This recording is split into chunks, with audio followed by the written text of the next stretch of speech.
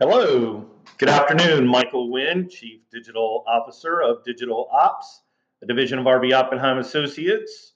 Welcome, everyone, to the Digital Marketing Video Podcast, where we talk about digital marketing strategies and tactics to grow your business.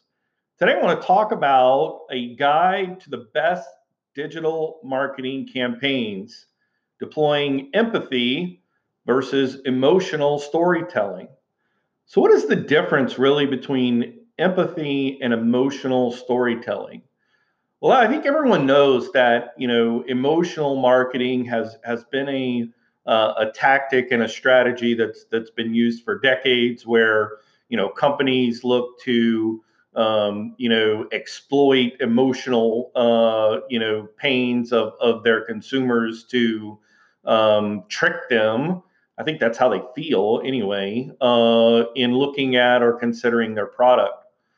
So the difference between that approach of empathy and emotional manipulation, I think, is really just at the core what does empathy really mean? And I think it's quite simply, can you put yourself in your constituents or clients' shoes? Can you really understand what they're going through and how they think and feel when they are going through the process of making a decision about deciding between product A and product B, or service A and service B, or company A and company B?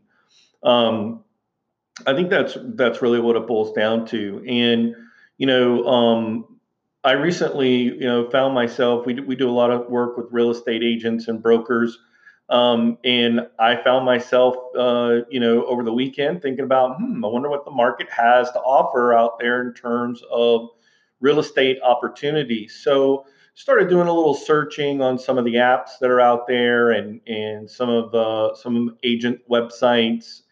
And one of the things that I found is an important motivator for me as a father of three daughters is school zone. So the ability to search the inventory based on high school or middle school or elementary schools, that's really an important feature. But I was really surprised in all of the platforms. It didn't matter if it was Trulia or Realtor.com or just independent realtor websites. It's not as easy as you think to try to find that. Yes, eventually you can get there, but to get there right away, it's not as obvious, and that's a friction point, right? And so I think that obviously price point is a huge consideration. I think that's the number one, sort of optimization is where do you want to go? How much do you want to pay? And boom, let's get started. But then as we get granular and break that down, what are some specifics about what you're looking for? And for people who are looking for that, homes based on school zones is really important, especially if you live in a community or town where you've got a lot of families that live there. So I think really being able to demonstrate empathy. What that really does is empathy demonstrates your company's understanding of the market's desires and pain points, and be able to provide solutions to alleviate those things. And so for those products and services that I was mentioning to you, like if you realize, hey, being able to search by school districts or school zones, like let's make a button a little bit higher, or let's create posts or Facebook or Instagram or LinkedIn, articles that talk about, hey, are you trying to find a house based on, a school zone? We've made it easy. Here it is. Right. So it's just really understanding that. And I feel like a lot of companies, really undervalue and don't demonstrate empathy enough.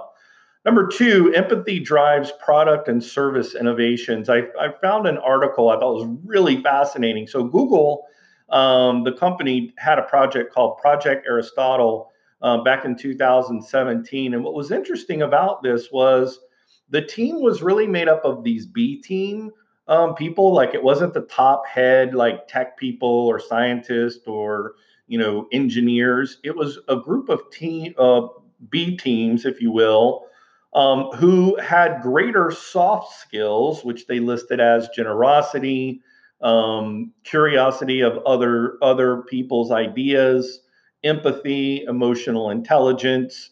And what they found is those teams actually came up with innovation quicker because they were really putting themselves in the end user's thoughts and ideas and feelings about how they were using the product. So your business can leverage that same success as Google if you really understand and can deploy emotional intelligence as well as empathy. So we're doing a project for a client. We've talked a lot on this video podcast series where we talk about digital content and scale. So we had this one client, we had like 79 pieces of creative that were a part of the creative set. It's been running for 30 days. And one of the things that stuck out like a sore thumb was this one particular thought or feeling really triggered with the market, like almost 4-1.